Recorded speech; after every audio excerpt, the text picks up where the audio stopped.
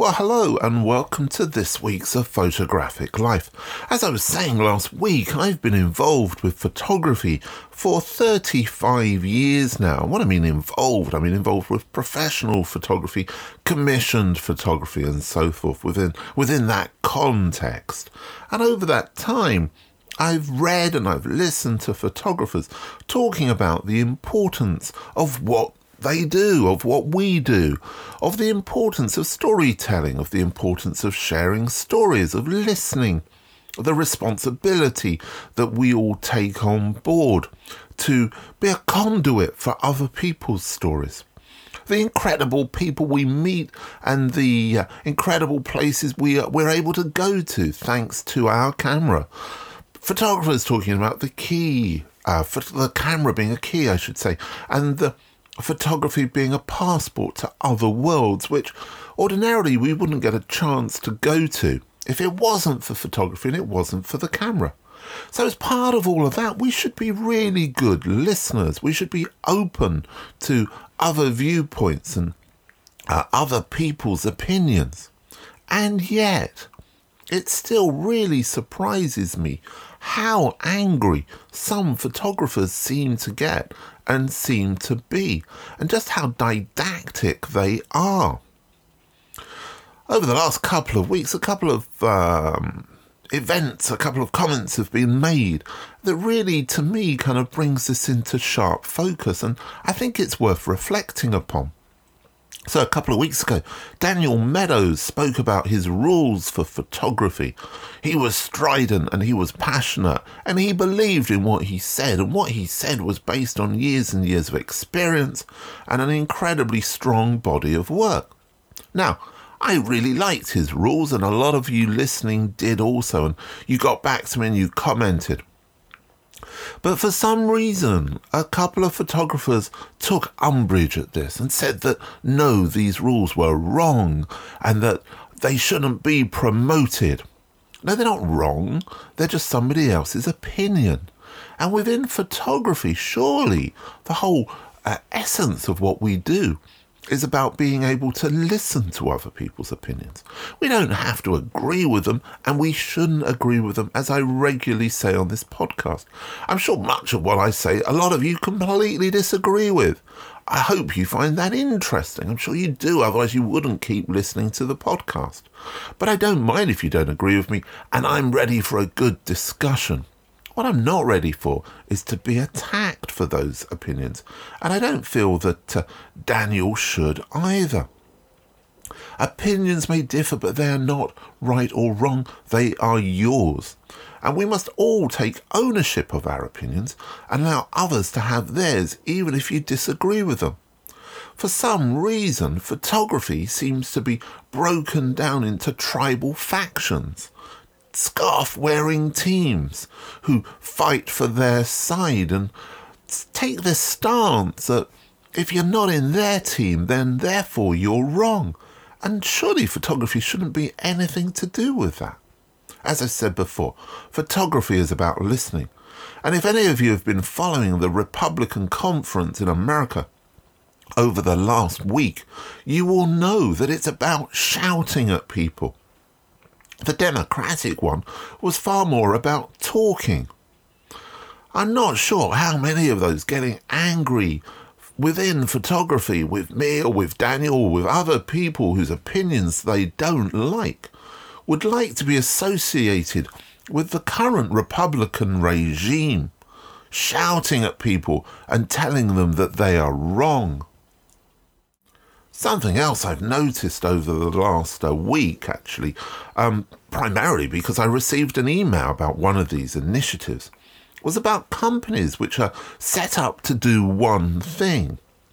And for some reason, they've, presumably financial difficulties, they've suggested that people who buy things from them, who are on their database, might like to buy shares in that company. There's a London-based photographic print company who are currently doing this, and also a UK-based photographic magazine are encouraging you to buy shares in their company. Well, that's okay. That's absolutely fine. But then there seems to be add-ons. It seems to be a strange decision that these same companies then are deciding that they're photographic agents and they're going to get work for you and they're going to get you commissions. But what knowledge do they have of the industry from a commission perspective? It raises the whole point of photographic agents. And over the years, I've probably spoken to photographers about agents more than anything else. And I think that this is the first time after all of these episodes I've even raised the subject on this podcast, probably because I was so completely and utterly fed up with talking about them. But let's get it clear. What is a photographic agent and what do they do? Well, basically, the idea, I suppose, is that they'll get you work. But the reality is actually quite different from that. Photographic agents will not, on the whole, take you on board unless you are already a successful photographer, that you have your own clients, your own client database, and you can prove that you're bringing money in. What the agent will then do is take on your practice and your clients, and they will take a percentage of all money you receive from your new clients and from your old clients. In return, they will control your shoots, they will deal with all the admin, they will set things up for you, and so on and so forth. That's how the majority of agents work. If you choose to leave that agent, then they control the clients. They will keep those clients, both the clients you took to them and the clients they got for you. The way in which they will get those clients is by having lunch with clients, having relationships with them, hopefully in a good sense and not in an inappropriate sense, however. Anyway, so they will have a relationship with those people. They will be going out, they'll be making friends with them, they'll be going to drinks, they'll be showing them your work, of course, and they will be getting to a point at which that person who is commissioning, they'll give them a call because they'll have a friendship, they'll have a relationship, and also, of course, they will look to them to solve their problem with a photographer that the agent represents. The sole purpose of an agent is not just to get you work or to just put your work onto a website and expect that work will come from that. It won't. It takes an awful lot of hard work. Your portfolio is going to be sent out to client after client after client, and you're going to have to pay for that to happen before you get lucky. Of course, I'm using a broad brush here, and there are exceptions, as always, that proves the rule. However, what I'm talking about here is my experience, as I say, of over 35 years of working with agents. So it's important to understand how that works. So it brings into even sharper focus for me the sort of ludicrous nature of companies that are set up to produce a magazine or set up to print your photographs suddenly deciding that they're going to be agents. As I said, it takes more than images on a website to get commissioned. I often talk on the podcast about the importance of being multi-skilled, multi-talented and moving from one area to another. I suppose in a COVID age, many of you have recognized the importance of those transferable skills that we have as photographers. Well, this week's contributor to What Does Photography Mean to You is a perfect example of a multitasker creating great work in multiple areas. Who is that? Well, it's Melissa Breyer.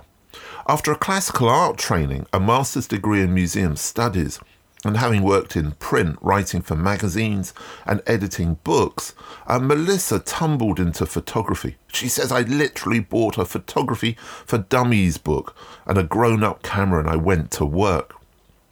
A native Californian now living in New York, she documents the city streets, and Breyer's work has been exhibited across the globe and has been featured in national and international publications, including National Geographic and the New York Times. With a background in food, health, nature and design, Breyer is an expert and author who has been writing about sustainability since 2001, and is the co-author of the best-selling Build Your Running Body. I bet a lot of you listening to this will be running now when you weren't before. And the award-winning True Food, 8 Simple Steps to a Healthier You. Again, particularly COVID relevant. She's written for the Tree Hugger website since 2012 and has been Tree Hugger's editorial director since 2015. In addition, she's developed hundreds of recipes for publication, has run 10 marathons, and moonlights as a pastry chef. Her work also, I have to say, is stunning. So in the taxonomy of my life and the possessions I've had, my first camera falls into a particular group of things that I was given during my early school years. And there was a bike and a wristwatch and a pair of binoculars and all of these things which just kind of swept me with their power. And they were kind of like junior versions of adult tools, which I'm pretty sure was why I found them so mesmerizing.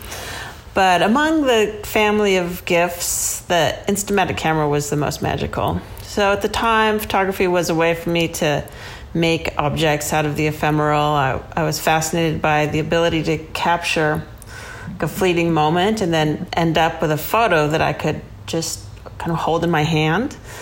And my interest in drawing and painting had already taken root, and there was a certain simpatico between photography and drawing and painting, and there were all ways to turn the fleeting three-dimensional world into something I could put in file folders. And by the time I got to high school, I was still taking a lot of photos, but I didn't yet understand photography's profound creative potential, so I was spending any extra time making paintings and eventually decided to go to college for studio art and become a painter. And photography assumed a kind of more pedestrian role of just documenting memories, like many of us use photography. And that was great. And then I graduated from college and started selling my work and realized that I hated being a professional fine artist and decided to try graduate school for museum studies so I could write about art rather than making it. And it was a hard breakup because I'd spent most of my life up to that point thinking that I was going to be an artist. So to ease the transition, I decided that if I was going to be a writer, I would at least get a grown-up camera as a way to continue making images. So at that time, as a young adult, and photography was kind of a harkening back to that original wonder of making a visual object, but with a more sophisticated understanding of my creative practice. And I've been painting portraits of imaginary people for years, and now I could go out into the world and find real people and make pictures of them. And I was basically doing street photography, although I didn't know it then. I could do this without the time and isolation demanded by painting, and it was something I could do while being a writer. And the more I did it, the more it became so much more than just kind of fulfilling this need to make images, and kind of became the antidote to my ennui and also a way to explore and express parts of my personality that don't get much airtime. Like I've always been this really happy person who revels in sad Victorian novels. It's like a complete contradiction. And I'm very grounded and joyful in my life, and there's never been much room or opportunity to give voice to this kind of side of me that has nostalgia and melancholy. So in that regard, photography is like this impossible mirror for contemplating my internal ecosystem, if you will. It's like my photos are not like bright and happy. I seek out scenes that are beautiful and rich, but they're not afraid of the dark. And there's reverie and quiet moments which feature prominently, and they speak to that relationship with my melancholy. But it's not really an emotion of misery, but rather kind of a reflection of things longed for.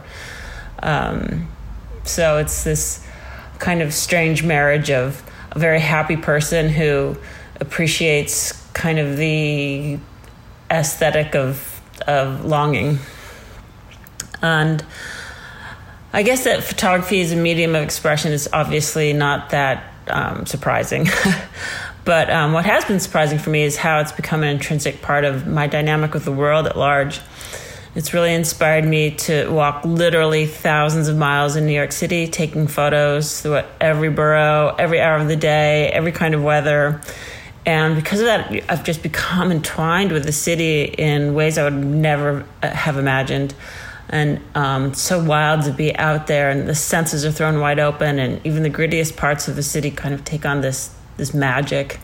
I feel like I know the city's pulse, I know its flavors, I know its people, scenes, sounds, streets, scents, and I kind of often had wished I were a naturalist observing the natural world, but instead I've become kind of an urban scientist in a way with a camera, and in the process I've developed this relationship with my environment that would have been really unlikely for me otherwise. So I don't know, what does photography mean to me? It's a tool to make images, and it's a mirror to reflect my inner workings, and importantly it's a genie that lures me into the streets where I become another cell of the organism that a city is. And when the day is done, I have my moody photos of strangers, and just kind of souvenirs of my walks and my life, and I can put them in a file folder. Thank you, Melissa, for your contribution this week. Memory is such a big thing, isn't it, for photographers? And it's also interesting how often the idea of the family album creeps up when photographers are talking about that initial interaction with the medium.